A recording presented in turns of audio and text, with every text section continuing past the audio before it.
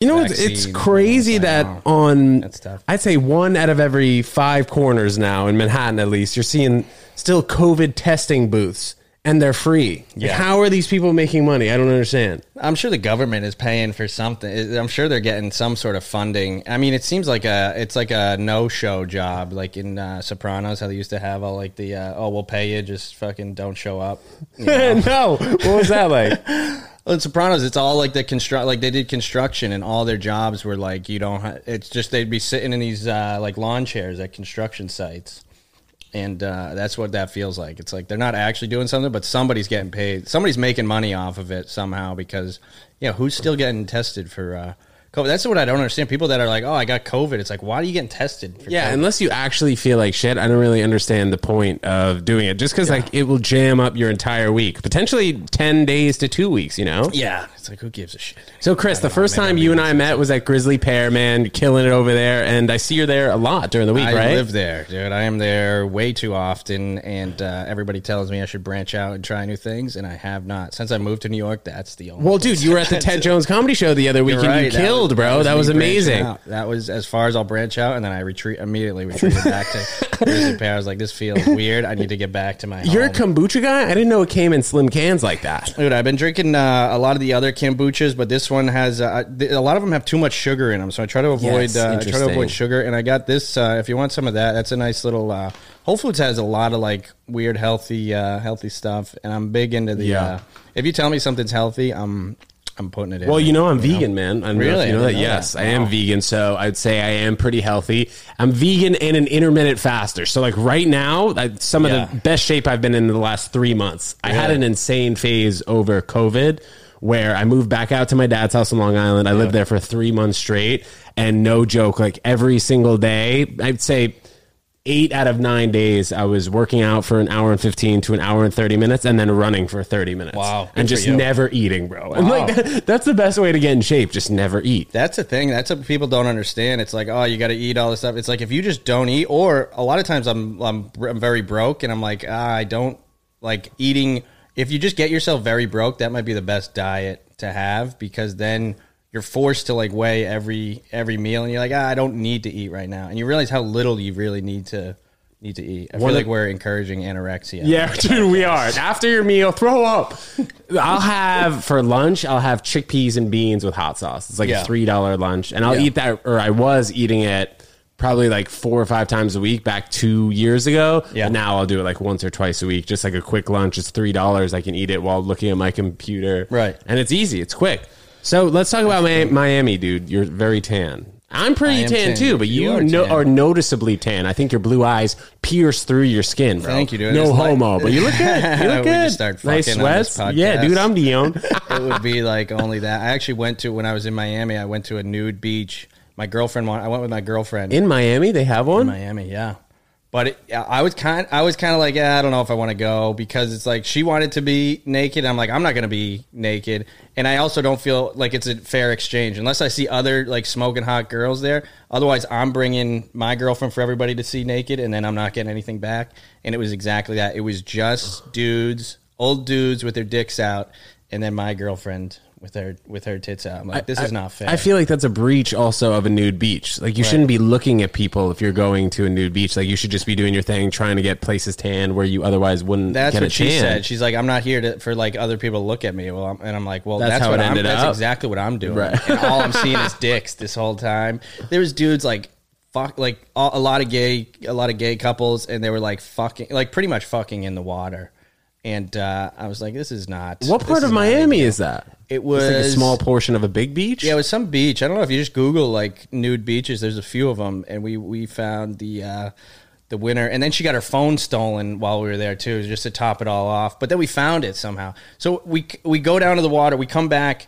Only her phone is taken. I have like a shitty old iPhone, so I was like, you went in the ocean and you got your phone stolen? Yeah. I feel like people always talk about that. I had no idea that actually happened. Me neither, because I was like, who's going to do it? Especially at a nude beach, and it's all like friendly gays. Yeah. Friendly gays. Okay. You don't seem like the type that would take a phone. But it got stolen. We think it got stolen, but then somehow it got returned to the security at the beach. So we didn't have it for like a day, and then we kept like doing the Find My Phone, and we found out that it was at the beach. We go there to the exact location that it said, and it was just in a security booth. We're did it ever move from the security booth, or when you were looking at on my iPhone, it was there the whole time? It was dead for a while, and then it somehow got turned on in the security booth. Yeah, so it was very strange. So maybe it was dead, and then it got turned over to the security booth, and then was charged up there? I guess, maybe. Or somebody tried to jailbreak it and then couldn't get through. But I don't know who steals a phone and then is like, I feel bad about it. It's like if you're stealing an iPhone, you're stealing it and you're not being a good Samaritan at the same time. You're stealing it, and even if you don't want to keep it, you're just fucking throwing it somewhere. Who's stealing an iPhone these days, though? I feel like almost everybody has access to a phone, whether it's an Android or Metro PCS or anything, an iPhone. You know what I mean? I have Metro PCS. You do? Not to brag, yeah. How does that work? It's on an iPhone? It works like a regular phone. Yeah, it's just service sucks all the time. But it's like $30 a month. I didn't mean to be a dick. I was just like, I don't know, Metro PCS. How does that work? I used to use T-Mobile. We had the little flip phone. Yeah, we all go through tough times. Yeah, man. I'm in my Metro PCS phase. Where are you from initially? I will say, bro, that you truthfully are one of the best joke writers I have had the privilege of watching live, man. So props to you. Thank you, dude. Yes, I appreciate that. It hasn't translated to any success, but I appreciate that. Well, keep doing that, man, because I think that the ability that you have to write jokes is phenomenal. Thanks. Yeah, I started as a just like a one-liner guy, and I've just never branched out. People are like, "Oh, you should turn that into a bit and stuff like that." And I'm just now my brain is just so one-linery that I can't even think in bits. I'd like to do bits because it would get me more time and stuff like that. But it's like now my brain is just hack one-liners, and now it's like.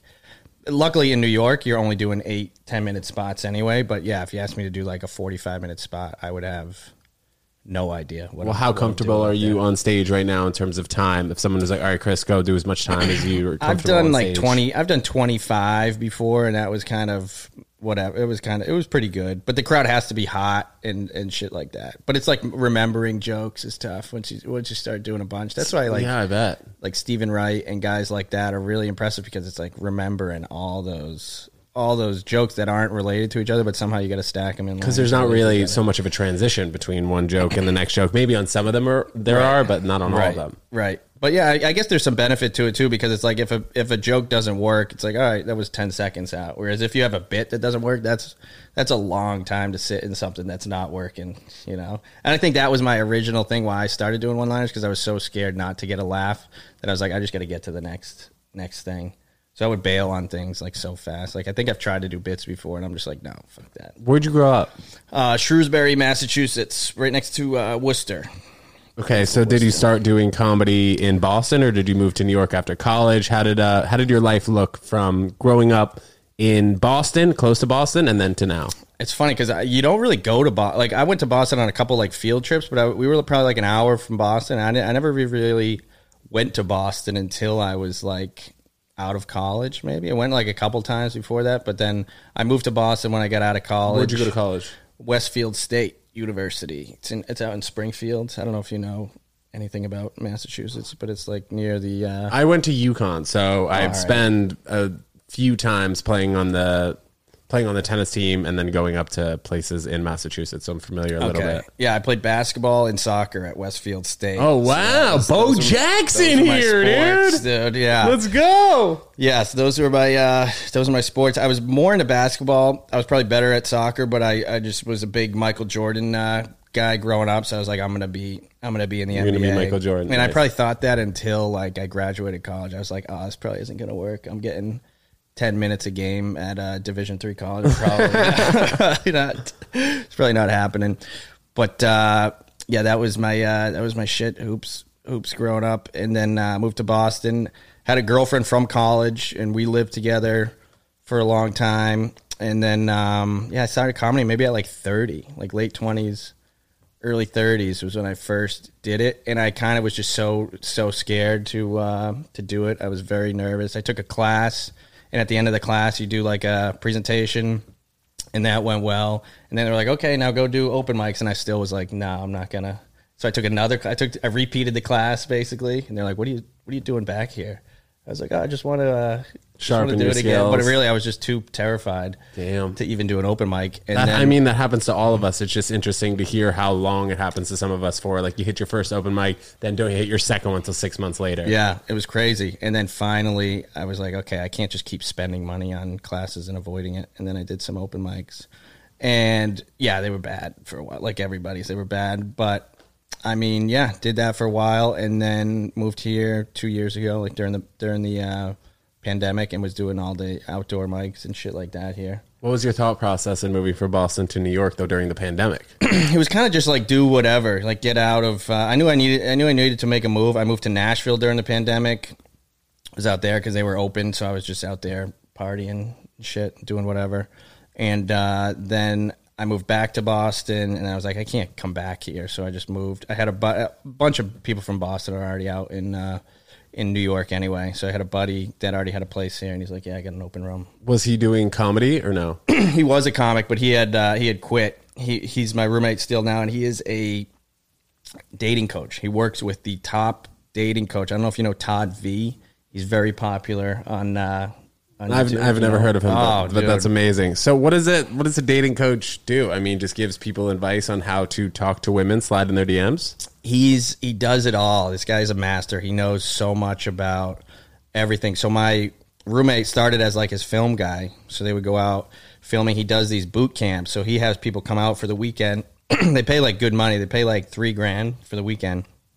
And he takes them to bars and just has them approach women the whole time. Oh, let's go. He'll do it with just them. Build the courage, build the confidence. He'll do it with them. He'll do it. He'll just tell them to do it, and then they go out during the day. They'll go to like Bryant Park, or they'll go to Washington Square Park. If you ever walk by Washington Square Park, now there's a bunch of coaches that do it, and you'll see people approaching girls in Washington Square Park. That's crazy, man. Because the only time I get courage like that is when I have my vlog camera behind me and like have a microphone. But besides that, I don't think I would ever approach a girl like that. Yeah, that's where I met my girlfriend now, in Washington Square Park. Through a dating coach? Not through a dating coach, but me and my roommate were big into this guy. Like, we would watch his videos all the time.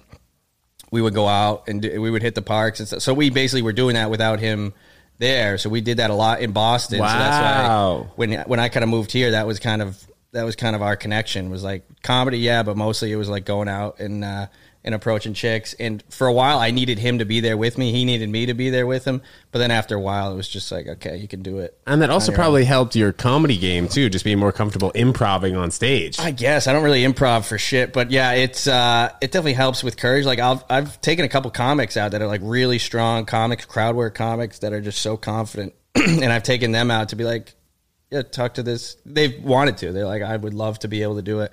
And a lot of them can't do it. Oh, like, man, bro. It's a completely different exercise when you're out there having to talk to random people. This is sometimes how I feel like when I do the vlog, the Ted Jones vlog. Like, I'll just have the largest pit in my stomach, but then once I talk to 2 or 3 people, I'm on a groove and I keep moving forward. Because it seems so unnatural when you do it at first. You're like, nobody would do it. You're like, you see a girl walking on the street, you're like, I can't go up to this girl and stop her and say hi. Like, it's going to be embarrassing. But then you do a few, you go out and like make a day of it, and it becomes fun. And you're like, yeah, you don't care if she's like, no, like, I'm not. The worst that happens is a girl being like, okay, thanks, bye. But most of them, I mean, not most, like a good amount of them are like, hey, thanks. What's going on? And that's how I met. That's how I've dated in the city. I've never used the apps or anything like that. Wow. What's the first thing you said to your girlfriend, if you remember?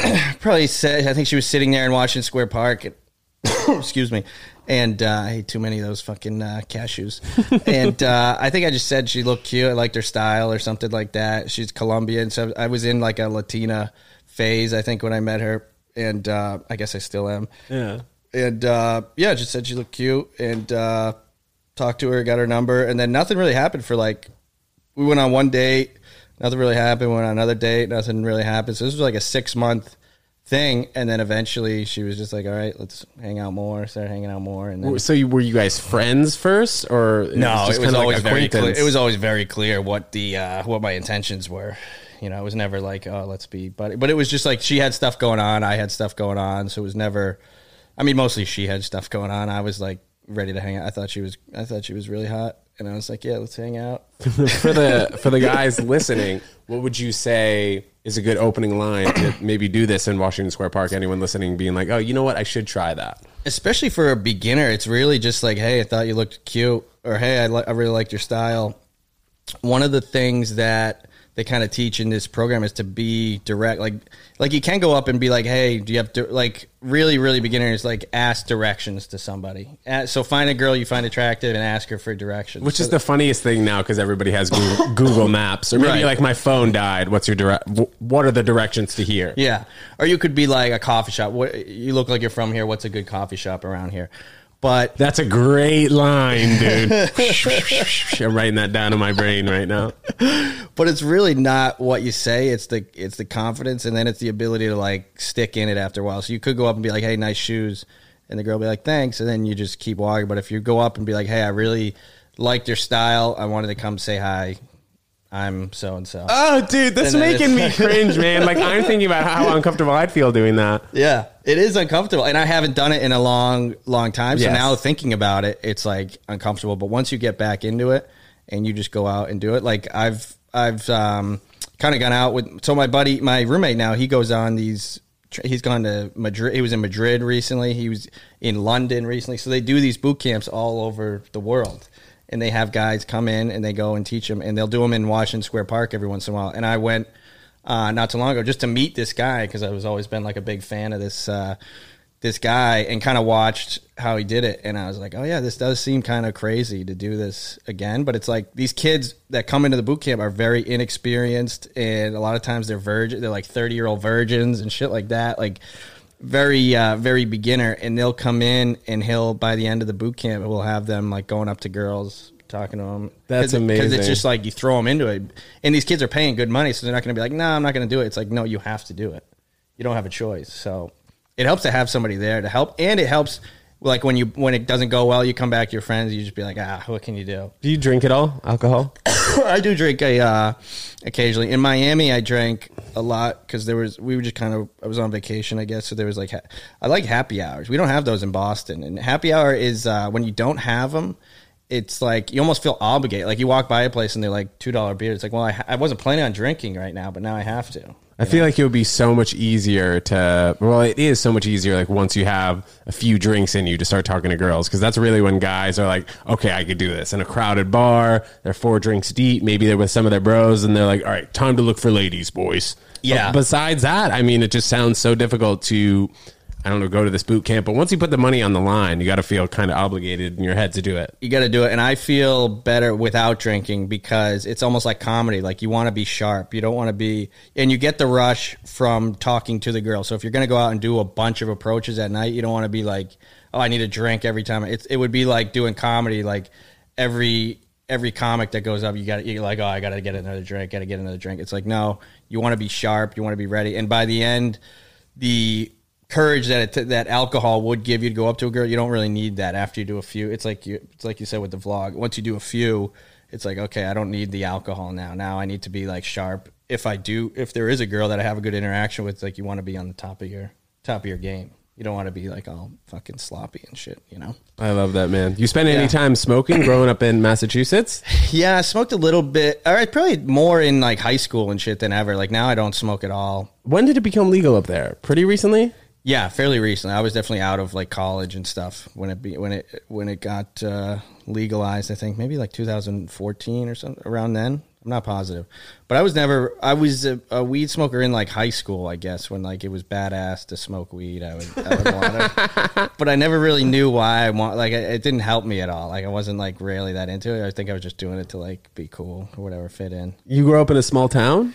Yeah, Shrewsbury is a pretty small town. It's probably, like, middle class, whatever that means. Just like a suburb, nice area. But I mean, it's not that small. Like, we have a couple high schools. We have Shrewsbury High School, where I went to, and then we have an all boys high school, St. John's, and that's, like, always the powerhouse sports team. So we would always get spanked by that. Like, it was a big rivalry for us to play them, but for them it was like, yeah, you guys. Were there any professional athletes who went there? You, like, squared up again, like in basketball? There's a kid on the Packers right now, I think, that went there. His dad was on the remember that crazy play? I think it was it was like Stanford Cal where the band was out on the field. Yes, and they dude. do all the laterals. The band is on the field. The band is on the field. Yeah, was it somehow Stanford Cal? Something like that. It was definitely Cal. It was definitely I don't know Cal. who the other team was, but either way, his dad was one of the guys that like lateraled in that. I think so. Somehow I know that, but that kid went to St. John's, and then now he's on the Packers, I think, and he made a big catch recent, like a Hail Mary that Aaron Rodgers threw recently. He caught it. But yeah, other than that, I don't know if there's a lot of. There should be more professional athletes. Well, growing up in Massachusetts, do you like all the Boston sports teams, or do you like look to New York sports teams? No, I was always a big. I was a big Chicago. I was a big Michael Jordan guy forever. I was never really a Celtics fan growing up because they kind of sucked. Like after Larry Bird was before my time, I never really saw him. But yeah, I guess it was like D Brown and like those guys when I was growing up, and I was like, yeah, fuck that. They had the big three, though, no? That was later on. So during college, they had the big three, and that's when I was big. You had to be a big Celtics That was fan. probably what, like 12 years ago? Kevin Garnett, Paul Pierce, and Ray Allen? And then they had Rajon Rondo, but I don't think he was like considered one of the top players. Great, yeah, but he was good. And yeah, that team was awesome. And I remember watching them in college. So it must have been like 2008, 2009, maybe 2008, 2009, 2010, maybe. You still play basketball in Astoria at all? My roommate likes to play a lot, but I haven't played much. I played in a couple men's leagues back in Boston, but I haven't played a ton lately because I don't know. It's like when you lose it and you start to suck, you're like, oh, like you're playing against people that suck, but you're no better than them. And I'm like, oh, this is not. It's almost like sad for me to be like, oh, I suck as bad as this guy who's fucking terrible. But you used to love it. I used to love it. I think if I got back into it and was playing consistently, I would love it again. But it's like I think I get too competitive. Like I remember playing in men's leagues and like there's times I would be like yelling at the ref. And I'm like, what am I doing? I'm playing in a fucking men's league, and I'm just getting so heated about shit. So it's like people love the communal competitive sports though in New York, and then also you're seeing some sports leagues that have it's like co-ed, like co-ed flag football and stuff, which is great to see. I don't know how it would really work in a basketball field. I'm not saying that like women are not as good as men at basketball, but like I don't know, potentially maybe some of the men would be better than the women playing. Yeah, I think basketball is a tough one. I think you would really get like exposed. Soccer. You can kind of do it. I played co-ed. in a soccer co-ed league with my girlfriend who played in college. She played soccer at the same college I played. Oh, that's fun. I played at, so she was good. But even that one, it was like it was competitive. So it would be like again times where she'd be like, "You are way too competitive in this. You need to like fucking chill out." I remember one time she got decked by some dude. And she was like, "Where were you?" And then I just kind of like kept playing. Where were you? She's like, "Where were you on that one?" I was like, "I don't know." You're like, "I was right there, babe. You didn't see me square up." I was like, "You wanted to play in this fucking co-ed league, so that's a risk you take, But yeah, some people like weren't able to tone it down around girls, and that's where it gets a little dicey. But yeah, in basketball, I think it would be it'd be difficult. Soccer you can kind of blend the girls in and shit, but it's like basketball you couldn't. Are you doing fantasy football this year? I did it for a few years, but it was just too much of a time suck. Me too, bro. Like there were just too many other guys in the league who were way more competitive than me, like way more focused. And it's an every week thing. Like you got to pay attention, like at least an hour, 2 hours a week. And for me, I don't think it was worth it, like to compete against guys from my college who were so into it. I got a buddy that is just listens to all the podcasts, does everything, puts so much time and effort into it. And I'm ever like, if I ever have money to invest, I would just, because he loves it, he'll do as many leagues as he can. I would just pay for him to enter a league and then like split the money with him because he's so fucking dedicated to it that I'm like, this would be my best chances. But otherwise, it's like playing poker and not knowing how to play poker. It's like why not give it to the pros and let them figure it out. That's the kind of how I feel about all fantasy sports. Like baseball, basketball, and football. I guess those are like the three sports, but I don't really bet much. Are you better? No, not at all. No, I did for a little while, but it's like, yeah, I don't know. I think once I got into like comedy and doing other shit, I was like, I don't want to do that. How many spots a week are you doing now? I'll do the pair maybe every night. So I don't know, at least 7 or 8 spots, a couple times Friday.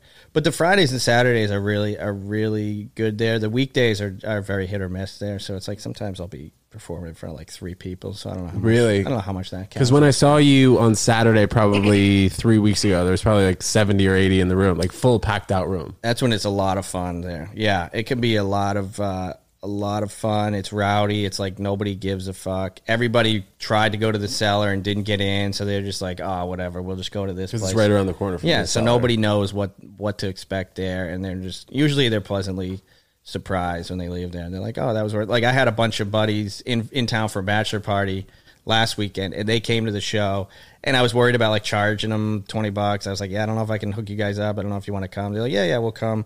And after at the end, they're like, dude, you guys should charge more for that show. Like that show is, and I'm like, wow, I've never Love it. thought about it. They don't do way. a drink minimum also? They do a 1 drink minimum, but it's like, who's not going to get fucking one Especially drink? on a Saturday night at what time your show was? Yeah, 10? 10 or midnight. 10 or 12? Yeah, it's like who's not getting hammered at those times? If you're not, you're at the wrong place. You can tell when you walk in there, you're like, okay, I got to get fucked up. Yeah, totally. It's one of those vibes. Have you been Yeah. out of New York City recently to do comedy?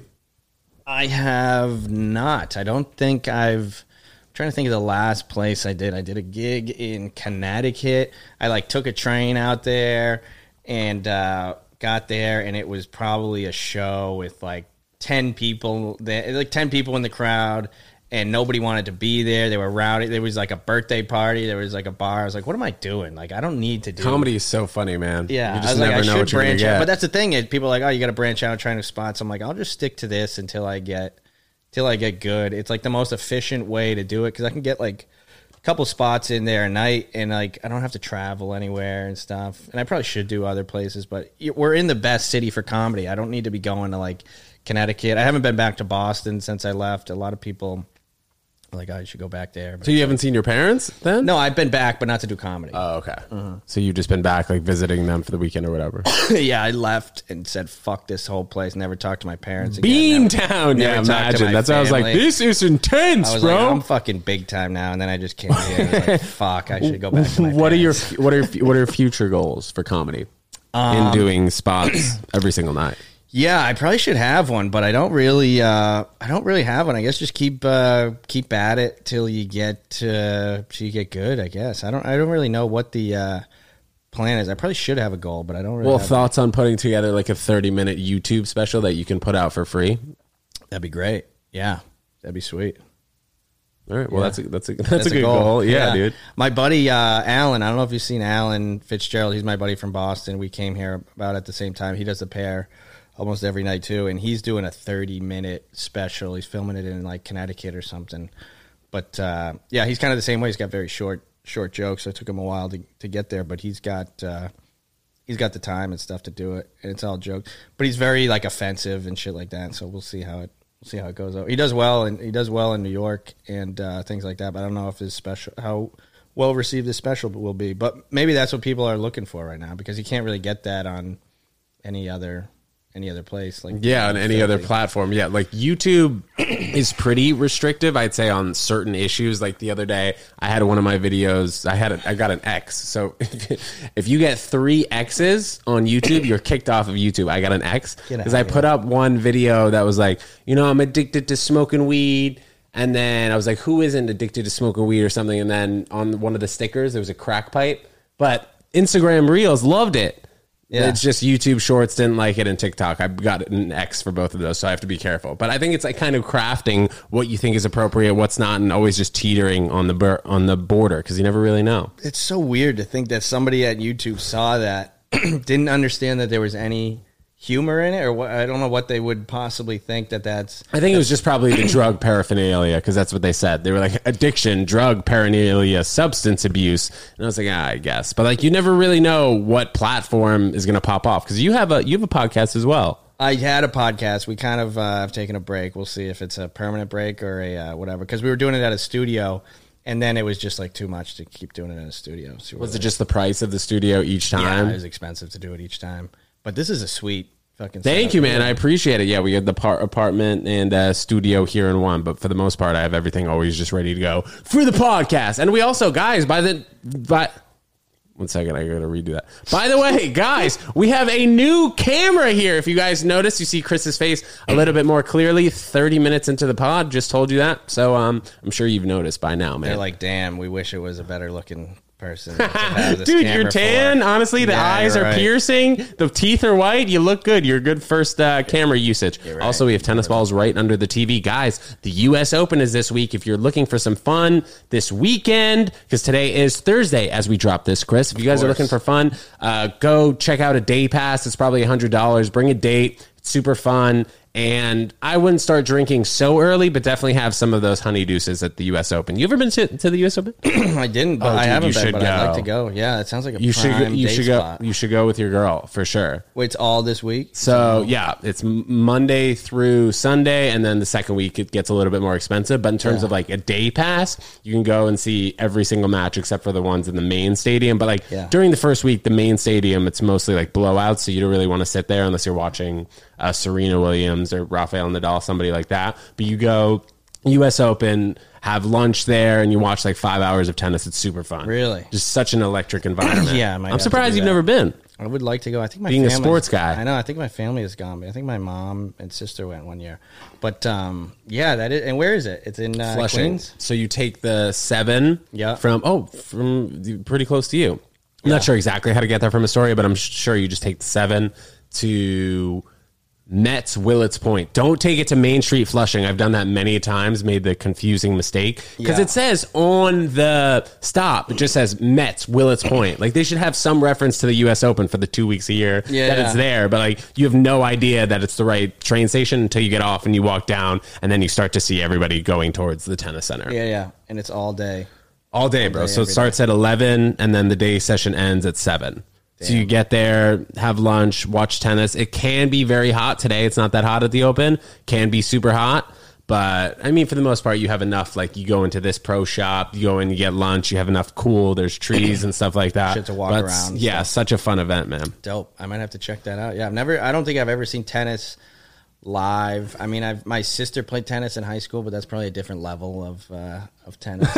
Yeah, these pros, man, like every shot that they hit is in the center of their racket. Like it's even insane. When they're outreaching, like 10 feet out beyond the baseline, they're still hitting the ball at the center of their racket. It's really a beautiful thing to watch. And like watching them warm up, they're so smooth. I remember going to one of my sister's matches one time, and me and some other little kid, I was probably like 10 years old or whatever, watching.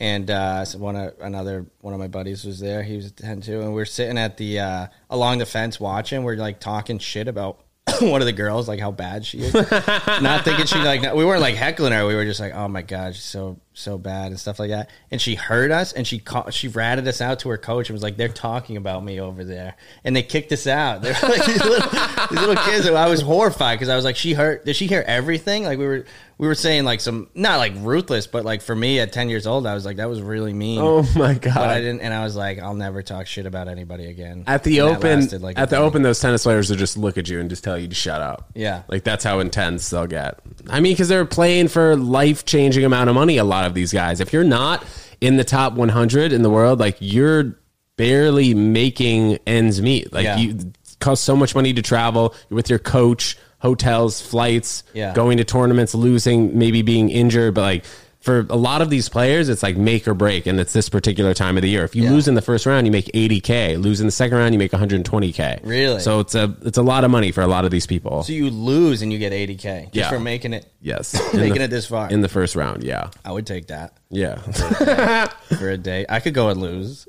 Yeah, for the first round. And then a lot of these guys who are playing in qualifying, that's tough too. I went to the qualifying last week. That's a free event. Next time I go, hopefully you guys at the U.S. Open will give Ted Jones World Media a pass, but next time we're going to bring a vlog camera guy behind me. Because I was doing like the self-vlog, but I want to bring this puppy next time. Something like that. They don't care that you're in there? During qualifying, no. They didn't care. It was super lax. I mean, maybe if I brought a big camera like this, they might, but like I was just holding my ZV-1 camera, so it was mostly just me the whole time. And you do it by yourself?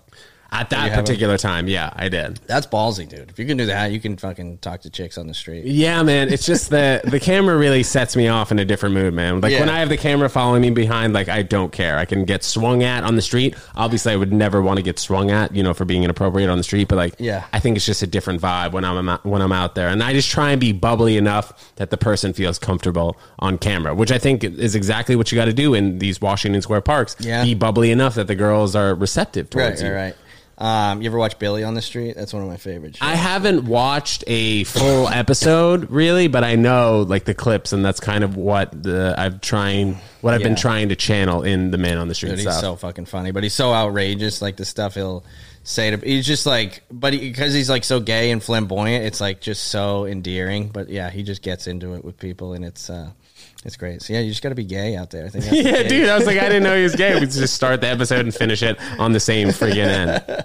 So, Chris, what else coming up in your life, man, that is exciting for us to follow you on your Instagram, on other platforms, and in real life? Yeah, I don't know. I just keep at it in comedy. We'll see. I might buy a coffee truck with this guy. Let's go. Talk about that. I used to work at a coffee shop with this guy, and it's Paris Oven on 30th Street, and in Astoria. And I was always I always see people with like mobile coffee trucks, and I'm like, we should do one of those. And he's like, yeah, let's do it. So I think we might do it. It's still in the works, but I'm pretty sure we're going to do that. But I don't know. That might suck away from comedy time. But how would that work, though? You'd park at a specific location in Astoria? Yeah, park it wherever. You can, you can move it wherever. That'd be something we have to figure out. Do you have to rent a spot in the city? Are you familiar with the ethics? I don't know anything about the rules. We're just gonna fucking wing it. But he's got all the coffee. I got all the free time. So that's the best way to do it. Also, man, like you don't want to have all these costs associated with renting in 1,000 square foot space in Astoria. That's going to cost you a few $1,000s a month. Right. Probably try to get some cute chicks to work at it, and go. Then it'll just be.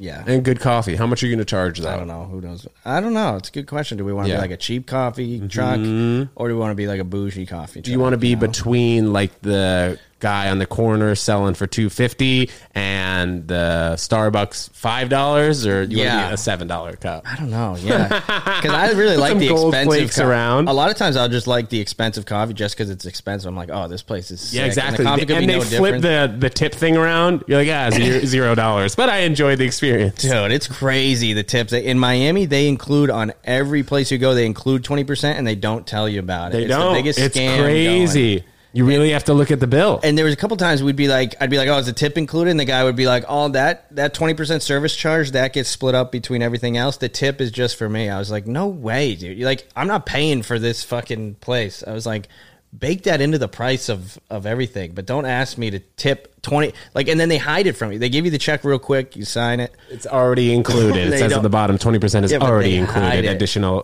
How do you feel about that? They want you to tip on top of that. It's like, do you think that tip should be baked in then? Bake in like a 15% tip maybe, but also why are you doing that? Like, then I feel like a cheap person because then I got to do the tip. I'm like, okay, what's 5% now? Because if I want to tip 20%, so it's like, or just make it 18% or something, and then it's like, then you know you're getting, and then I'm like, fuck it, you guys already included it. You fucked yourself out of 2%, but it's tipping is just so stupid. I don't know if you've really been taking a yellow taxi since you've moved to New York. You ever get into the yellow taxi phase? Yeah, that's always awkward for me because I never know how much to tip. You know, whether it's like $150 on a $10 cab ride, $250, but they do seem to be pretty responsive when you tip really any amount, I think, in a cab. And they totally shame you too with the flipping over the screen and everybody's behind you. Like, what are you gonna? You're talking about the coffee shop? Yeah, coffee shop everywhere. Yeah, that's crazy. If I'm paying over $4 for a coffee, I'm hitting 0.0, man, and I'm scribbling my signature. Do you really need my signature? You know Dude, it's so funny in cabs now. They have like this ad that's like, you can order a cab from your phone, pay for it through your phone, and do all this stuff. I'm like, wow, what a brilliant idea. Why has nobody thought of that? Literally hilarious. Chris Kinback, thank you so much for coming on the podcast. Shout out your Instagram really quick. We'll put it up right here. Chris Kinback on Instagram, and I think I have a TikTok still in TikTok, baby. So Chris Kinback on TikTok. You got it. Beautiful. Chris, thank you so much for coming on Ted Jones World Podcast. Guys, have a lovely Thursday, and we'll see you Monday. Peace.